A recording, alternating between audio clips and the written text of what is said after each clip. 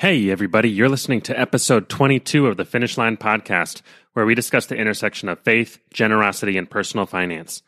Today, we're sitting down with Peter and Kendra Amico.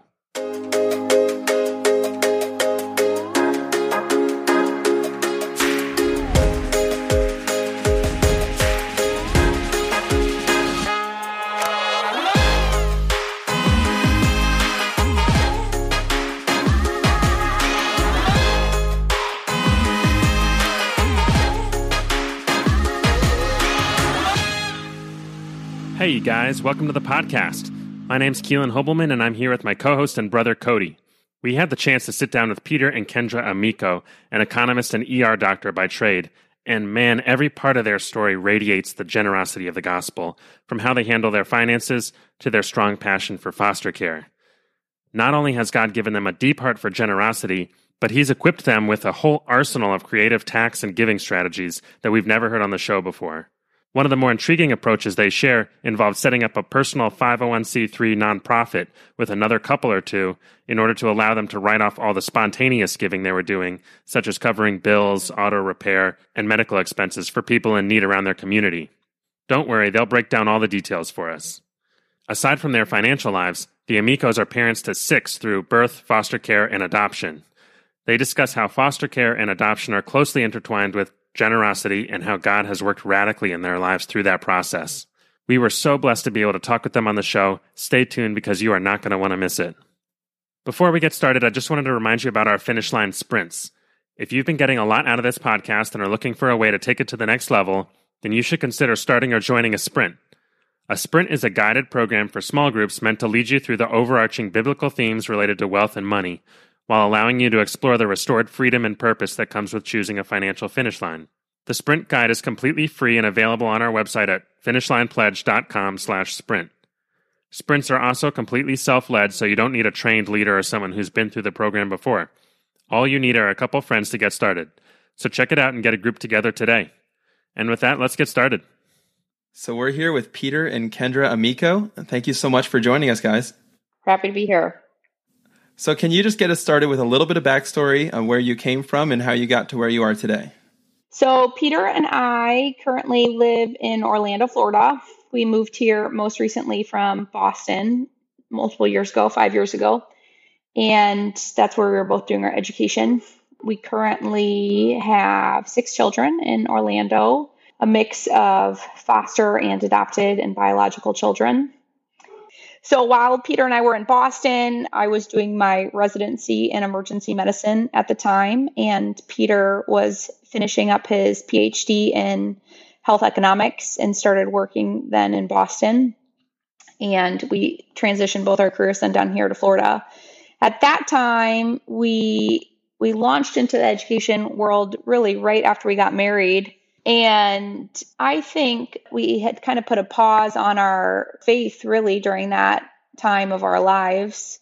We had both grown up in the church and both had, I would say, heartfelt belief in our faiths previously, but then struggled to continue that in the world of higher education. And so we weren't actively pursuing that at that time of our lives. I think a lot of the values, though, from having grown up in the church continued for us. And so we were actually still giving on a smaller scale to things that we cared about, initially to the foster world as we became foster parents, and probably some other smaller things in Boston, maybe supporting students in medical education and international things that we are involved in. But I think when we re-engaged with our faith, and that happened probably 2.5 or 3 years ago down here in Orlando, that change in our faith simultaneously paralleled a change in our giving. Those two went very much hand in hand. I think part of that is that the generosity thing is not just like a segment of like we give because we're Christians, but I think more of this holistic, this is what faith lived out means. Generous financially, generous with our time and our talents, generous with our family, all of this. And so I think that journey has gone hand in hand with becoming very much re-engaged in our faith. I think too, when we thought about how we wanted to give our initial financial conversations, again, apart from our faith, were about I was a resident, and with that, I had a very fixed income, but I knew guaranteed that once I finished residency, I would have a tremendous growth in my income. And unlike other people where you don't know how your job will grow, that was pretty much set. And so we were already having conversations about how would our lives change, and could we just not escalate our lifestyle? And some of that was just about being financially prudent and paying off debt and not just going up and up and up endlessly like so many people around us. But then that has transitioned to saying we live very comfortably on, and we lived very comfortably on this lower income. And sure, while there's been adjustments with more kids and whatnot, that type of mindset that we already had then has allowed us to not escalate even as my income grows, and to then start giving that money away. Yeah, I think that's a very interesting thing that all physicians have in common, is that knowing at a very specific time point your income is going to go up significantly from a resident income to a attending salary. So it's really fun getting to hear your guys' story, knowing that I'm going through that same process myself right now. And that's been a very integral part of my story, which I've shared previously. As you were sharing, I was curious, what was it that kind of spurred on kind of reconnecting with your faith when you guys went through that process? So when we moved down to Orlando, basically for the years of higher education, all of our friends, all of the smartest people we knew didn't think Christianity had any validity. And those were some of the more generous and kind people we knew. And so Kendra and I both grew up in Christian homes that were stoutly Christian in terms of they really loved the Bible. But in many ways, I don't know, our parents weren't the most generous people we knew. They weren't the kind of most, it didn't seem to be like this thing that transformed them. It was very important and very genuine, but at the same time, not kind of life transforming. And so I think for us, it was kind of easy to write off Christianity as this kind of crutch or this thing that people needed who weren't smart enough to kind of understand. And so we moved down to Orlando 5 years ago, and I joke about this, God pursuing us. And so it's a funny story. We were looking to get a boat. We have a lake 2 houses down from here with a boat ramp. And so we really were like, hey, we want our kids to grow up jet skiing and whatever, or, learning how to wakeboard and stuff. And so one of my good friends from college, he was working at Generous Giving at the time, and he said, hey, you should ask my boss, Todd Harper. He has a boat. So I asked Todd, hey, do you have any tips on buying a boat? And Todd says, oh, actually, I own a boat with another guy. Are you interested in buying in to be a 1/3 owner? And so they live on, the third guy lives on the lake. So I'm like, hey, man, this is a great financial decision to own 1/3 of a boat instead of a whole boat. Turns out the other guy, he's now the president of Campus Crusade. Todd was the president of Generous Giving. And in many ways, just God kept throwing these people at us. There's a million other stories, but in many ways, we just got to see people whose lives were transformed. And I think for us, that was a huge part of the path back for us. So good guys to own a boat with, too. So what was that process like once you kind of re-engaged with your faith? It sounds like you were connected to Generous Giving probably pretty early on if you knew Todd Harper already at that point. How did the generosity side of things kind of come alongside your growing faith at that point? Well, I think it was fun for us to watch others be generous. And I think we always kind of had some of that urge. Like Kendra said, we really did channel our kind of living on a lower standard of living than our peers, but kind of channeled it much more towards savings for the future kind of for us. And seeing people, like some of the folks in our small group, just giving very generously beyond kind of anything that we were used to, I think was kind of a prompting. And then we ended up going to the conference, the Generous Giving Conference in Atlanta a couple of years ago. That was a big turning point for us, actually, the conference itself. Yeah, I remember when Peter signed us up to attend the conference in the fall, I hadn't recommitted my life to Christ, and I was like, no chance am I going to that. And then in like the 2 or 3 months beforehand, God had changed my heart, and so we went, and so I was very new. It's a funny position to be in, really, to like have grown up and have so much knowledge, really, and then but not to have the heart piece, and then to add that back in and then still be like, oh, but I am a baby Christian. But I remember at that conference just having a lot of conversations with our friends who we went with, who are in our kind of life community group, who were very instrumental in us returning to our faith anyway, but having a lot of conversations about what their giving looked like, or what their spontaneous giving looked like, and hearing their stories and their enjoyment in it just as kind of idea generation. And so Peter and I started talking a lot more about just the logistics of how we would do that. And while we were at that conference, then Tim Keller was a surprise guest. And so he referenced this verse that's been very transformative for us.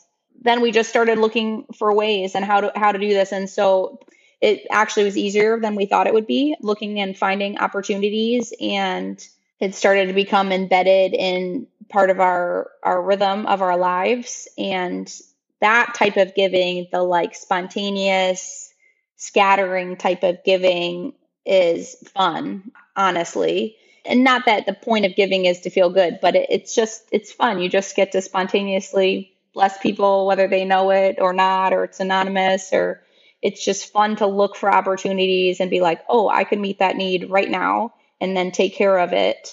And so there was that piece. And then I think around the same time of that conference, Peter proposed this idea of us giving a certain percentage. And so he said, let's give 40% of our income. And I was like, okay. So Peter proposed this idea of giving 40% of everything that we brought in income-wise.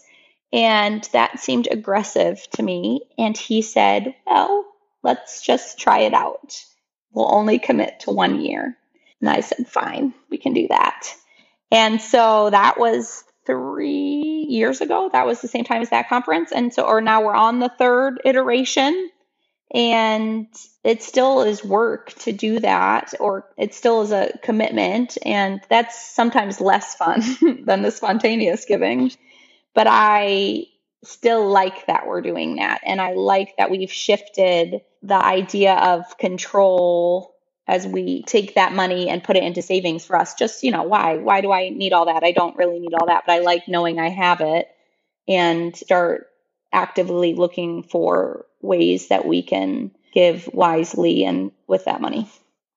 So, Kendra, as you were talking, I have to ask, Keelan and I both kind of took our wives through this process, and God bless them for, putting up with us and all of our ideas and all the long conversations and discussions that we had with them.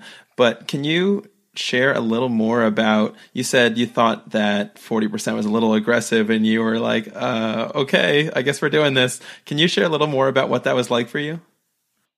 I would say one of the great things about Peter has been his leadership in our lives and our relationship in a lot of these like big idea, value driven ways. I think that's one of the biggest things that he brings to our family and to me personally. And I think maybe there's been a pattern of ideas like that in our lives that I would have said, oh, that's interesting. Let's think about that. And then I wouldn't have come back to it on my own. So for another example, it would be foster care, that I always wanted to adopt. And I thought I was doing international stuff. And I thought, oh, we'd adopt internationally. But I was in residency. And Peter said, well, we live in Boston, and there are kids in Boston who need a home. Let's look into fostering and adopting right here in our community. And I think I would have said, that's great. I love that idea. And then I would have let life and residency and schedule get in the way. But something about Peter, who's like, I've signed us up for classes. I've written down this number, and I think that's kind of how the rhythm of our relationship, that I knew it was a good idea, and I knew it would be challenging, but we could do it. And so in part I was like, and then I was like, okay. So maybe that's not a lot of thought and just responding. Yeah, I would say also Kendra's always very open to my ideas, and it's not like a hard sell. So it wasn't like more than one conversation to say, yeah, let's give 40% of our gross. And she was like, okay, and with foster care, kind of the same story, and I think while I may come up with the ideas, implementation certainly could never happen without Kendra. And so it really is a good partnership, and you can't do it with one spouse in and one out. Yeah, definitely on both of those accounts. Those are two big ones. Yeah, my wife and I are foster parents as well, and I can definitely resonate. That's a all-in commitment. I do want to come back to foster care in a couple minutes because I want to hear some of your thoughts on that. But before we get to that, Peter, I was hoping maybe you could share a little bit more about that initial Generous Giving Conference, kind of what effect that had on you and how you came to that conviction for the 40% giving. Yeah, I don't know where the 40% came from. I think it just, I'm a very kind of, I really like personal finance. I love digging into this stuff and figure out the best way to kind of like move money to tax deferred, blah, blah, blah. So I knew we had the margin. It was more just a question of, do we keep saving 60% or does it drop to 20? And that was kind of the decision point. So it was kind of like a number that I knew was a push, would make us uncomfortable, but it wasn't going to bankrupt us. So, that's kind of where that came from. It wasn't any kind of aha moment. But I think from the conference, the big thing for me was because like I'm an economist, I'm this like, I really like to figure stuff out and not, I want to give well and strategically a good ROI. And for all those years before, we had been putting money into our donor advised fund, accumulating, watching it grow, it's invested in the donor advised fund. So even like the principal we had put in was growing as well. But we weren't dispersing a lot of it. And so Tim Keller, as Kendra was saying, he spoke on this verse on Proverbs 11:24, which says, one gives freely, or another word for that is to scatter. So one gives freely or scatters, yet grows all the richer. Another withholds unduly and only suffers want. And so it's this idea of kind of like the person who gives freely actually ends up having more. And I don't take that as a health and wealth kind of thing, giving money, but receiving other things in kind, like joy and contentment. Whereas the person who hoards actually is the one who suffers want. And so for us, I think it was a kind of eye opener of the kind of kingdom economics and this idea that if we give generously, that's better for us. But also what was challenging about what Keller was talking about was this idea that this word means to scatter kind of promiscuously, the way that it's used throughout the Old Testament. And so the idea for us was kind of like, oh, okay, so not all our giving has to necessarily be to the highest ROI. I forget if it's one of these, it's not Charity Navigator, but one of these sites that people in the kind of financial independence world use. They rank by kind of like mosquito nets are the most cost effective thing you can give to essentially. But to change the lens to if we feel God's calling us to give to something, we just give to it, whether that's somebody whose car broke down or whatever. And so we actually created a 501c3 called Pazar, which is the Hebrew word for to give generously. And we began to say, how can we serve people in our community who we wouldn't have typically thought to give to before? And one example that comes to mind is when COVID started, our small group said, let's think about how we can serve our neighbors. And so we put up yard signs all over town saying, hey, if you need help or if you want to help others, we kind of want to be a connecting point, and ended up raising $50,000, distributing it to about 50 different individuals for all kinds of things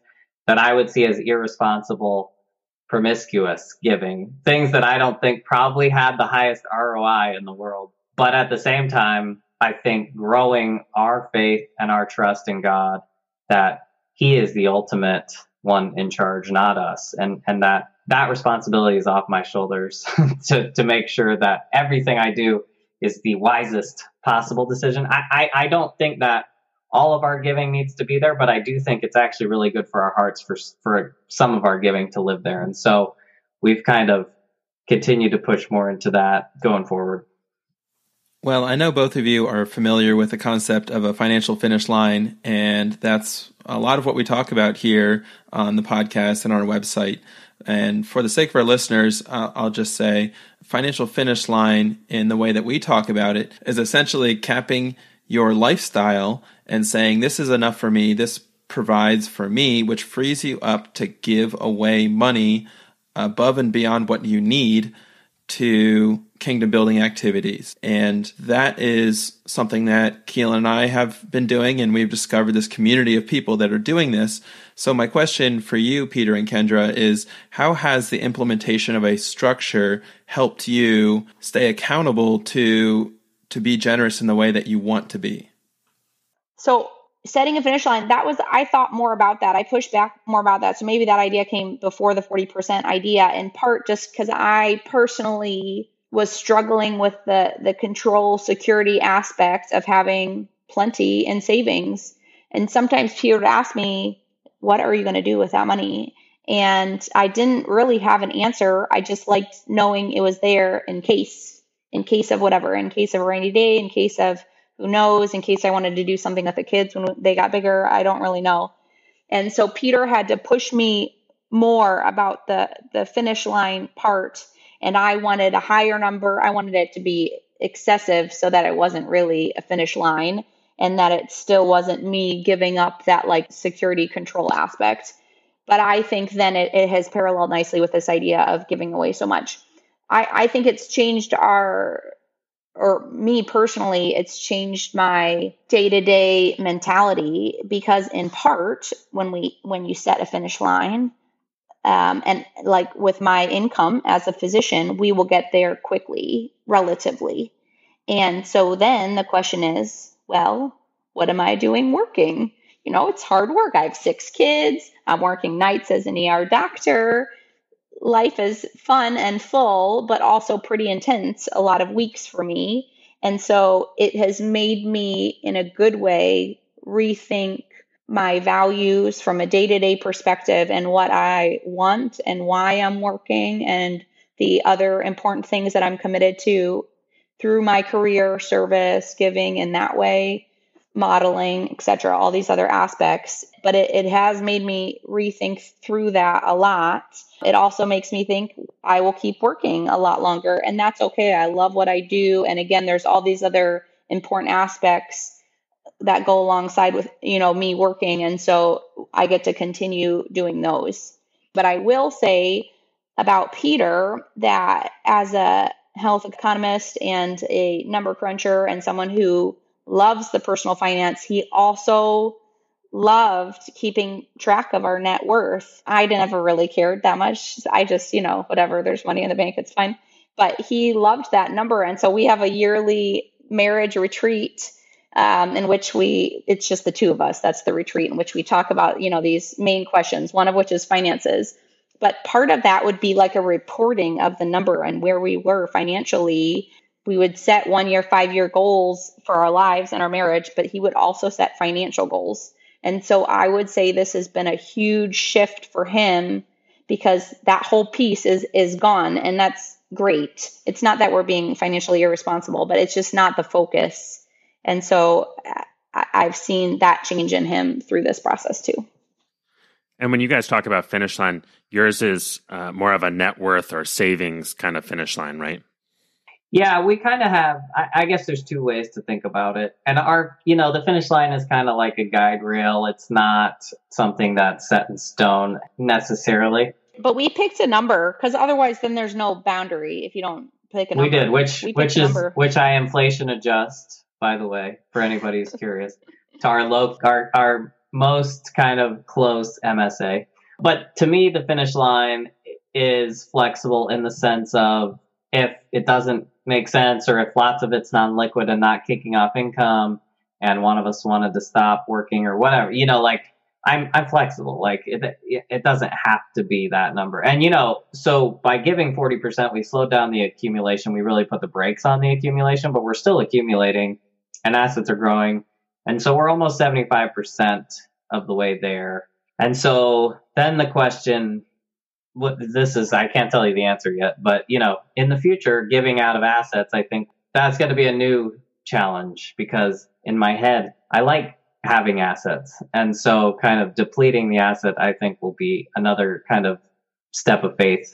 But I think we also kind of have a finish line in terms of our consumption, in the sense of we kind of live on 100,000 or less, and 100,000 is pretty generous, and like our healthcare is like 20 grand of it. So, and daycare is like 20 grand. So we don't really live extravagant lifestyles, and a big part of that is you have to make decisions like, we don't have $1 million house. We have old cars, and we live below, I would say, the majority of our peers. And I think that there is sometimes a challenge to that. I know Kendra can talk about this, kind of when we make a lot of money and we don't live on a lot of money, and we have peers who have much nicer lifestyles than us. There is a challenge. You always want to compare yourself to others. And so before, I used to want to compare and say, well, gosh, I mean, sure, we live less than them, but man, our net worth is going to kick their butt.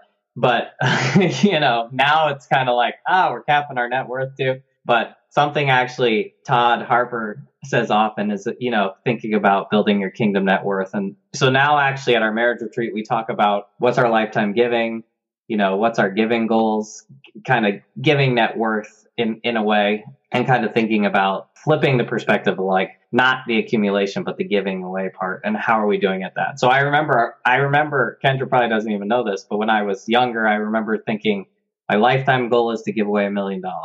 And, we're well on our way. We'll be there in the next few years, and that, by 40 probably. So that's kind of crazy to think about the flip in our perspective over time. So anyway.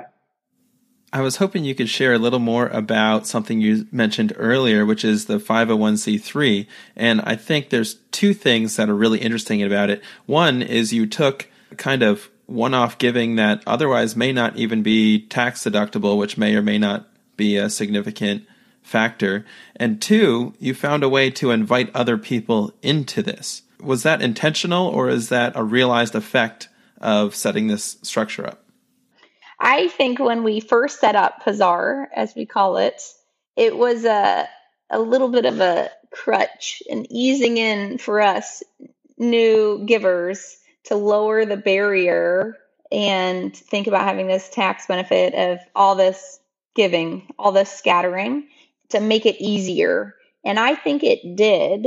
And I think it then created a good habit, a rhythm in our lives where we don't need that anymore, but we established the pattern of doing that. I do think it also has lowered the barrier for other people who may not have given to these other things. And so it has allowed us to invite other people, sometimes just as one-time gifts, or as we mentioned, this couple-month endeavor where we are giving to our local community. It's allowed for some of those things. So, for example, shortly after we started it, one of our friends wanted to help somebody out with dental care, and so asked if he could give that through Pazar, several $1,000s of dental work to someone. And so I think it helped him take that step. Yeah, I find that whole strategy extremely interesting. We've had multiple people on the show who talk about that, what they call non-deductible giving, which basically to individuals and spontaneously as God leads them. But I think you guys are the first people that we've heard who have found a way to make that tax deductible. I'm kind of curious if you could share actually a little bit of the logistics of how difficult was it to set that up? What's the maintenance like to actually keep that going? And how does kind of the money flow through, if somebody wanted to set this kind of a structure up themselves? Yeah. So the IRS created there's a streamlined way to apply for 501c3 status now. I forget what the form is, but it's whatever the form you would have filled out, easy to apply. And so they say these are basically for small nonprofits where your expected revenue is going to be under $50,000 a year. And so we set it up. We put a pretty broad mission. our mission is actually that, I just pulled it up here. Pazar is dedicated to empowering people to overcome hardship and injustice and encouraging others to live generously. So that's our mission. And we set it up with another couple, my friend from college who was part of Generous Giving years ago. And so we actually created the entity. We didn't expect revenue to be over 50,000, which is what we told the IRS. And so if your revenue is not over 50,000, you only have to fill out something called a 990N, which is a postcard, which basically says, revenue is under 50, send it in. It takes 2 seconds. Now, because we ended up raising money for this stuff with COVID, we went over the 50,000. So I had to fill out a 990 easy, which was not that complicated, but a little more work. And we do have to keep track of all the expenditures, all the kind of donations, and make sure we give people receipts and make sure that we let them know that, like, you can't allocate this to a specific thing necessarily. Like, the money is out of your control once it comes to the nonprofit. That's just how 501c3s work. But our mission is very aligned with kind of most of the people giving. So anyway, that's kind of how we set it up. And then interestingly, so I have a credit card. Kendra has a credit card. Matt and his wife both have credit cards. And then actually one of your old guests, Greg Baumer, is also on our board. So all of us have, a credit card that is for the giving account. And we keep all, it's very legitimate. Like, we keep all the records and whatever, and make sure, like every gift we categorize as either empowering others to overcome hardship and injustice or encouraging others to live generously. We meet as a board a couple times a year, and because it's sort of growing, but lots of people are excited about kind of this idea of being able to give and scatter to things that are not like organizations necessarily, but to individual, like we gave somebody $500 this week to fix their car, stuff like that. That's just totally in line with the mission. So that's kind of how we structured it.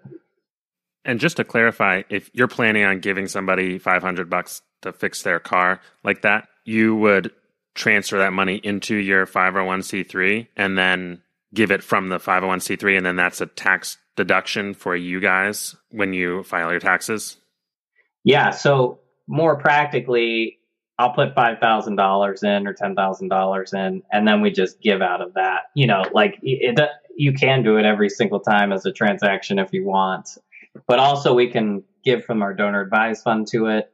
Although that took a little work. So when we were doing the initial COVID effort, I got donations from Schwab, Charitable Fidelity, Charitable NCF. There were like 5 of them, and every one of them wants to call and talk to the nonprofit because they've never gotten, they're not in their system, even though they're 501c3 approved. So it took a little time to kind of work with all the donor advised funds, because of course it had to be from like 6 different ones. But like Kendra said, I bet 70% of the giving to that effort was from donor advised funds. So if we didn't have this entity, we couldn't have done it, or it would have been much less money that we were giving away. So I think that there's a lot of money kind of locked away that people would love to be able to give in this kind of way. So we're helping to kind of do that at a very micro level. So you mentioned earlier that you set up a donor advised fund and you were watching it grow, and the principal was growing and it was appreciating. And initially, at least, you weren't distributing out that money as quickly as you might. And other than Pazar, what other avenues do you pursue to distribute money from your donor advised fund? Yeah, so initially when we were putting money in our donor advised fund, early on, I told Peter I thought that was cheating in terms of giving, because he didn't actually have to give it away. So now we do a hybrid, in that we put money in our donor advised fund, but we are trying to disperse it readily. But the funds that are not ready to be given, or that we don't find a cause to give to right away, then we let that grow in a reasonable way. But I think that in part it has pushed Peter and I to now put a lot of time and thought actually into what will we do with that money. it's not just the bizarre part, as we talked about, which is fun and easy. In part, it's easy because they're small things and they're just present. If you're looking for them, they're present in your everyday life. Give some money to daycare. Here's some teachers who, need help with rent, blah, blah, blah. But when there's a larger amount of money that you want to be giving away, you have to put a lot of time in. It's harder to do that than I would have thought. And so Peter and I have started to put a lot of our time into growing relationships, the things we care about, and in researching these or looking into other avenues of how we can give. And so it's pushed us. It's more time, as I mentioned, it's more time than I thought it would be. In part, that's great. Then we're involved. So one of the biggest things that we give to is foster care. Really how we've structured it, the bizarre, that can go any which way. And then we've tried to create like a lane, like boundaries of what our mission is or what we care most about in our lives, and funnel our giving to that to give us some structure and guidance. And so for us, that's widows and orphans, really. And so we mentioned we're foster parents, and we give a lot of our money to the local foster care organization. And Peter gives a lot of his time to the organization too. He's on the board. He's been on the board for maybe 4 years now. And so is giving a lot of his time on a weekly basis to that.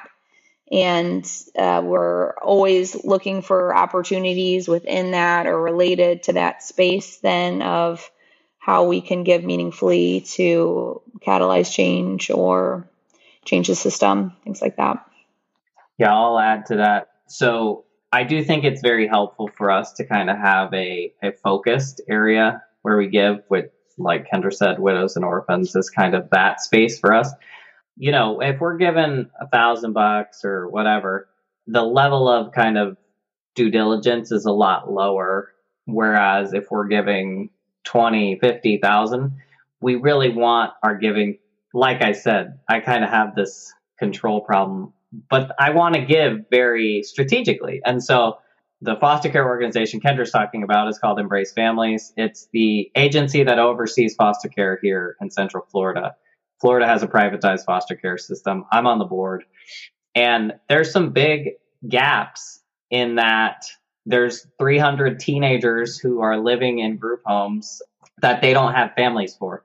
And so some of the things we've done with our giving is to say, hey, what could we do to help move the needle on recruiting teen homes, on supporting the teen homes we have better so that they don't give up after 2 weeks with a tough placement?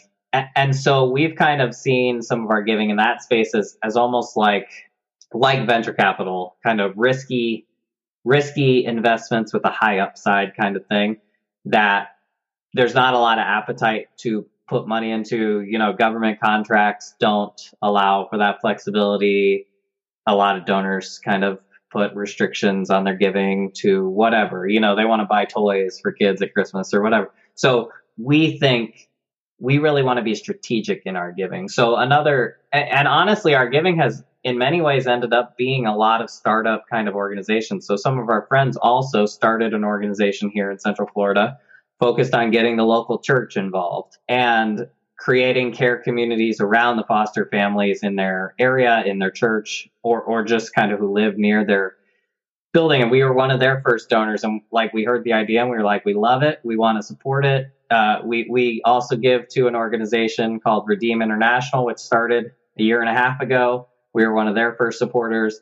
They're focused on protecting they're in Africa, in Uganda specifically right now, but they are very focused on prosecuting people who steal land from widows. So when a woman becomes a widow, often she becomes a target if she has assets. And so the people in the community will come steal their land.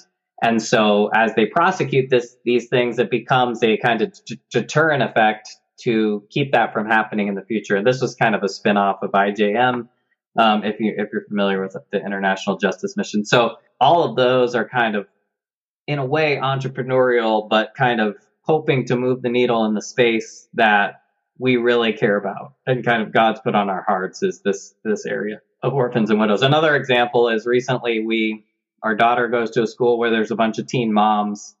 And so we just said, we called the development people and said, hey, we'd love to see how could we help some of these teen moms who are graduating figure out, what are their needs, what are the next steps for them, et cetera. So a lot of it is we have to do some legwork to kind of figure out, like, we could have just called them and said, here's a check for teen moms, but kind of by having a few conversations with them, I think it was a much more targeted kind of like, hey, we don't want you to just like buy them a $5,000 laptop, but we want this to kind of help them, whether it's getting a car, getting their first apartment or whatever, tuition. But that all of that takes work and kind of effort. And so that's the challenge of, because we're not giving $100 to this and that, it is tough. And I'll say one more thing about the donor advised fund. I will say we continue to accumulate in our donor advised fund, not because we necessarily want to, but again, we want to give wisely, and we're giving hundreds of thousands of dollars away every year at this point. So it's actually hard to deploy that much and do it well. For us, a lot of these things are additive. Like, we're not dropping organizations. So I see a lot of this kind of, I don't think it's going to be hard to grow our quote unquote portfolio of things we give to. I should also say we give to our local church, but I actually, because I try to target it as much as I can, I try to do unrestricted often for organizations, but for our church, I put for local missions. So I put it in the little subject line because I want to push our church that way too. So it's even a way with our giving to say, hey, our church gives like nothing to missions. So we're saying, okay, we're going to allocate what we give to the church. We want it to get pushed because I think it helps to move priorities and where the dollars go. So we try to use all of our giving as strategically as we can. When we were talking before the show, you guys were kind of talking about this idea of a local alliance working through NCF. And I wanted to see if you could share a little bit more about what that actually looks like as far as strategies for giving. Yeah, I'll say this is a super early stage thing that we're working on. The National Christian Foundation is a donor advised fund, but they also have local chapters. So there is one in Orlando. And I think there's $100+ million from local givers sitting in the NCF accounts. And our lead here in Orlando said, hey, it would be great to give kind of a menu of options for our givers. But NCF always wants to stay very kind of Switzerland of like, we're not telling you where to give, but if you are asking, here's some good options. And so what we've done is begin to build an alliance where we take givers who are interested in foster care and adoption, and we bring together organizations in Central Florida who are working in this space. And we're really working on creating a vision around what do we want the mission of this to be. For us, we kind of landed on basically, we want foster parents to know that they are valued. We want especially teen homes to be retained and know what an important part of the process they are. So what we're trying to do is work with the group homes and the lead agency and the Christian nonprofits and all of them, and kind of say, hey, could you guys put together a proposal where you collaborate together, but where you could help us to kind of move things forward where you all working separately hasn't worked. So we're not trying to create a new organization. The alliance is really just a matchmaker to say, givers who really care about this space, we're helping put together some proposals from organizations who are working in the space, but in new innovative ways that can help them collaborate and move things forward. And so we're hoping to basically be a matchmaker to say, and we'll have a little donor advised fund in between the two, but basically, hey, you really care about foster care and adoption? You can give to this donor advised fund, which is funding the alliance. So fund alliance proposals or whatever. And you can get involved if you want, or a lot of givers don't have the time to do the diligence. So it's kind of like a value add to say, hey, some of this stuff's pre-vetted. So I know they're also doing an alliance around kind of human trafficking. They're thinking about kind of doing an alliance around a couple, so maybe there might be 5 different alliances in Central Florida through NCF, where if you're a giver and you say, hey, man, I really care about evangelism, and then there's an alliance for, whatever. area. So I do know human trafficking and foster care and adoption are the first two that are kicking off. So it's like, this is a new endeavor. It may totally fail. I'm kind of leading it. And so it feels very intimidating because I don't like failing and I have no idea what I'm doing, but one step at a time. So it's exciting because it does feel like this could be a way to mobilize a lot more resources and to do something that would be effective. So that's fun for me. And if that does turn out to be the case, that will be an exciting way to. So we're going to fund probably the first proposal by ourselves just to show that, hey, this alliance is working. This is not just me saying, hey, you should put your money into this. I don't believe in it. So that's kind of where that's going right now.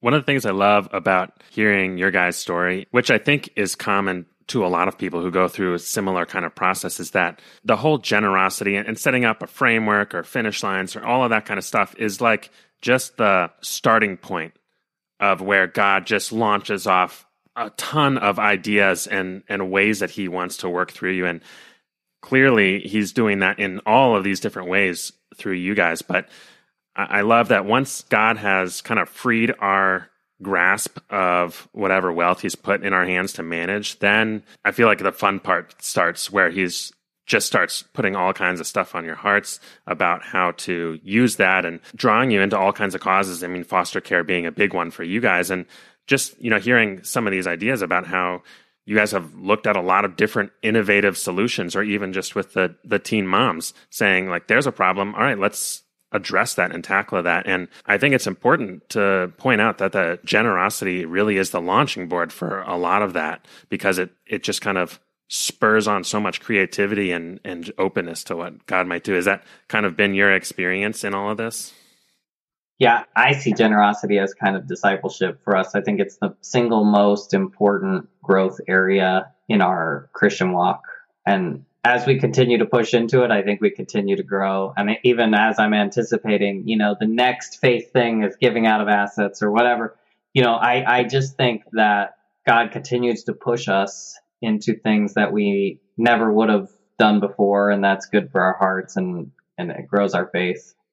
Yeah, I do look at our giving, again, it was so paired with us returning to our faith and returning to the church, but they are so like intertwined in terms of just our purpose and what we're doing with our lives and how we're living out our faith day to day. The generosity piece is so interwoven in all of that, and just where our priorities are and where our trust is. And so I think Peter kind of hinted at this before, but sometimes I do look at our giving, like there's different purposes to it. Like, we talked a lot about wanting to catalyze change and affect other people's lives and to do that well. And I think some of the giving is simply, it's changing us and us just learning to be responsive to what we hear over and over and over again, and to learn those lessons for our own lives, that it's not ours, this open-handed, I like to say open-handed generosity.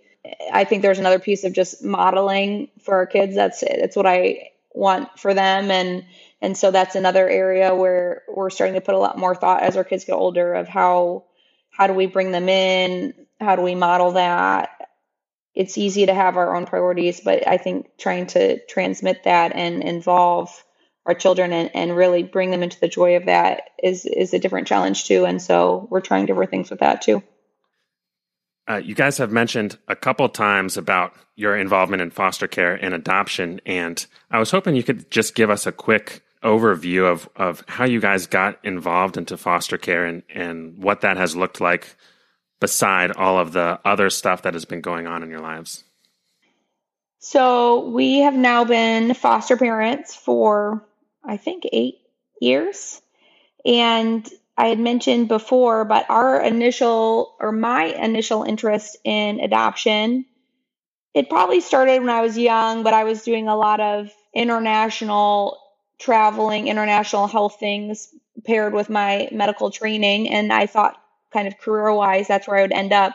And so I think maybe even without articulating it, I had in the back of my mind, when I live somewhere in Africa, I may adopt in that community. And so that was kind of my vision for my family.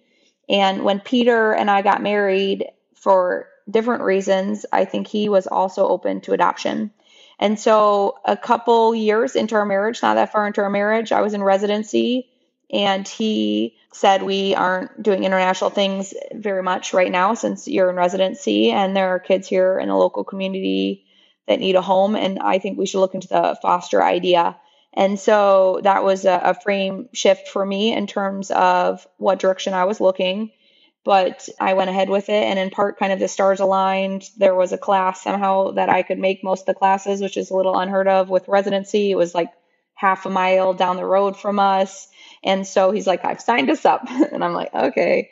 And so we did that, and things often go quickly. And they did. We initially kind of put a hold on, like, let's think about it.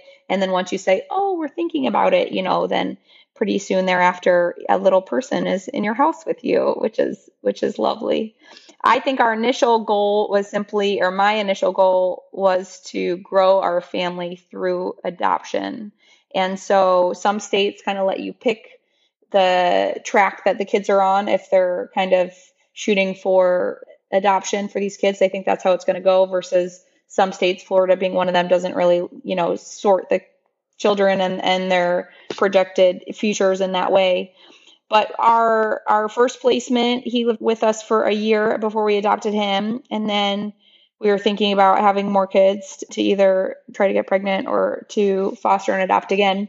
And so we got a call about 2 twin little girls. So we picked brand new babies, preemie babies. We picked up from the hospital, and they stayed with us for 8 months, but then were reunified with their mom. And that was obviously not our goal and not what we wanted, even though it was a positive situation. We were so pumped for the mom, but on our end, it was heartbreaking for us. And, I say that we did have a grieving period of time. I was pretty sad about it, but I think we came out of that phase then realizing we could do it more regardless of the outcome. We could be pure foster family. We could foster again if it led to adoption. And so that has started us on this longer journey of bringing other kids into our home, and it's grown our family. And then that I should mention, so our oldest is 21. And so when we moved down to Florida, I think we moved down with 2 kids, and then shortly thereafter we fostered 2 sisters, and so we had 4 littles. And my goal always was, again, I'm growing my family, I'm kind of preserving the birth order.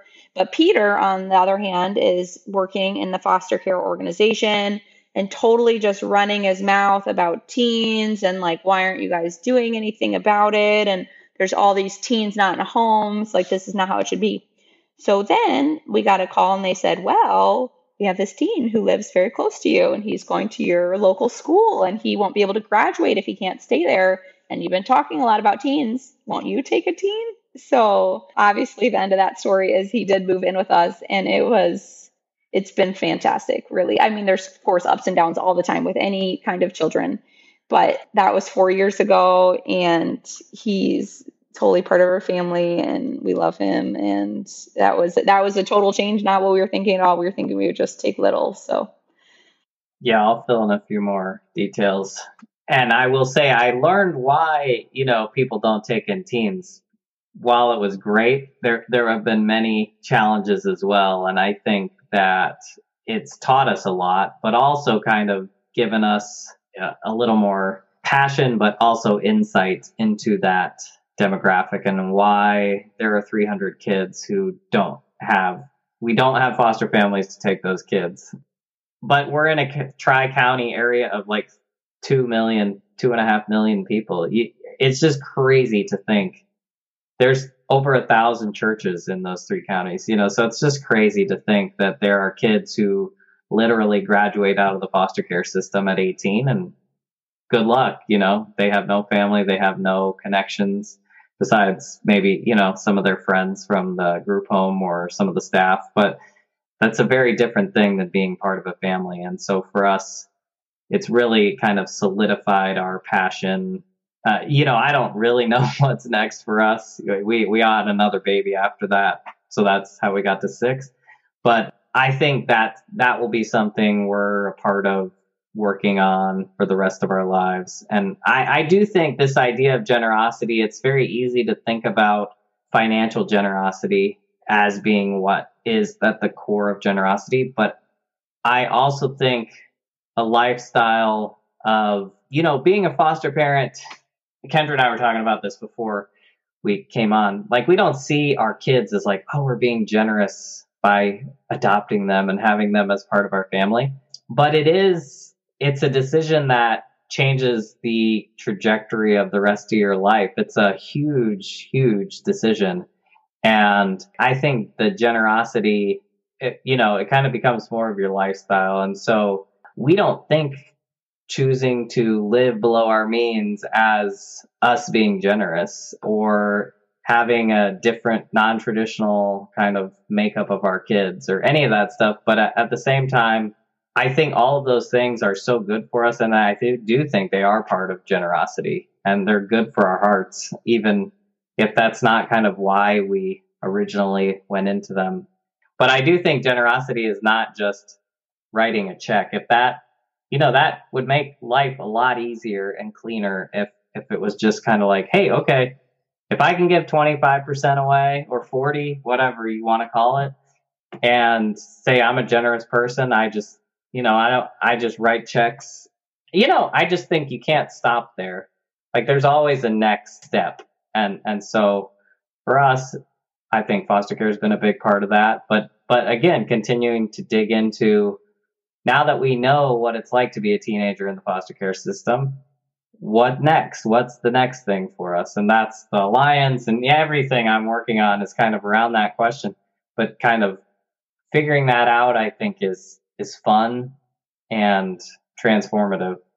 I just think the takeaway is that out of these decisions that maybe weren't so profound initially, like to have a family, has grown such a passion for us that then is so interwoven into our lives and how we want to spend our lives.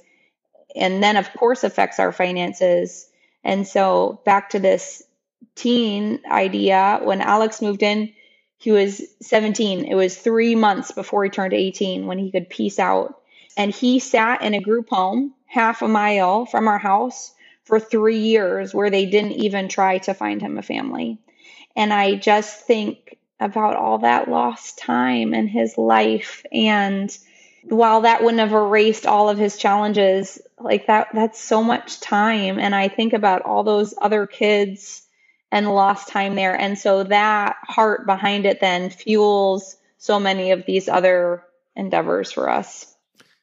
Yeah, it's interesting as I think back to a lot of the other people that we've talked to on the show. Almost every guest that we've had, I think, to this point has been pretty directly involved in foster care or adoption in some way. And there's clearly a link between financial generosity and kind of reshaping your life in that sense and foster care and adoption, I think. And I mean, that's so well demonstrated through you guys and what you've done with your life. But I can definitely see that pattern. And I love how you put it, Peter, also about how, you're kind of inviting major structural change into your life and your whole family dynamic. And I have also seen that those kind of decisions that we've made in any area of life have been what have brought us eventually the most joy and the most freedom in our life, is those kind of stepping out and allowing God to just scramble everything up and restructure everything from scratch. And, my wife and I wouldn't go back and change any of those kind of things, any of those decisions that we've made along the way. Yeah, I agree. It's in losing your life that you find it. And it's not kind of the way that you typically would think. I would think having millions in the bank and all the security you could imagine, perfect control over everything in your life. Of course that's an illusion, but those things aren't what bring joy for us. At least that's what we found. Well, thanks so much, Peter and Kendra. It's been a pleasure hearing your amazing perspective and these amazing strategies that you've shared all the way throughout. We've learned a lot, I know, and I think our listeners are really going to enjoy hearing what you've had to say and more about your story. So we're just about out of time, but before we wrap up, I just wanted to get to our Manager Minute, where we give you all, as our guests, a chance to share a strategy or something that our listeners who have set aside some money to give away can be doing today to best manage that money that they've set aside. So, Peter and Kendra, do you have a suggestion for our listeners? I think the two things, and one we've said and one we haven't said. One is, give out of your passion, and those can be so intertwined in your life. But I think also the reverse, you will become passionate about what you are giving to. And so if you don't know yet what your passion is, maybe you can choose something that you want to care about and start giving some money to it, and you will start caring about it soon. And so it goes in the other way too. And another thing that I think is fun that we haven't talked about is giving in community. So Kendra actually is part of a giving group of women, mostly from our small group. Each year, everybody puts in, I think, $1,000, and the goal is to give a life-changing gift to somebody. So often it's, car, rent, whatever, help with the down payment on a house, etc. They all submit ideas, and then they kind of meet once or twice a year to say, okay, and then they vote on which one of these are we going to give this money to. And the goal is for it to be a life-changing gift, something that kind of alters the trajectory of somebody's life. So, you may not think of $12,000 as being kind of life-changing, but if it helps you get a car or pays your rent for a year to give you margin to go to school for a year and finish your degree or whatever it may be, those things can be hugely beneficial. I know they've given people cars. They've helped pay down payment for somebody to buy a home, like a kind of in a trailer park. This kind of stuff that really is fun. So I would say I encourage people to give in community because it's a lot of fun. And it's so easy to have this individualistic kind of, this is what I give to. But when you do it in community, you get so many great ideas and you learn from each other. I think being transparent about your giving is fun because I love learning from other people. And so that would be my Manager Minute. Yeah, I love both of those ideas. And I think that both of those also help give people kind of a launching board for God to continue to introduce them to all kinds of other opportunities for what they might be able to give to in their life and what He might be calling them into. Well, thank you guys so much for taking the time to join us today and for sharing a little bit of your lives and what God has brought you through. It's been a lot of fun for both of us here to be with you guys today.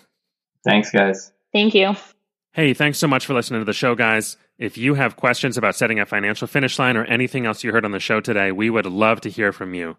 You can reach out to us on Instagram at FinishLinePledge, through our website at finishlinepledge.com, or by email at hello@finishlinepledge.com. Send us any questions you have, and we'll answer them on one of our future episodes. Even better, head on over to the Finish Line forums. There you can discuss your thoughts about recent episodes, read stories of generosity, and ask questions about setting a financial finish line. Check it out at finishlinepledge.com/forum. As always, if you want to find any of our references or links from today's show, you can find them in our show notes at finishlinepledge.com/episode 22. That's all we have for today. We'll see you next time.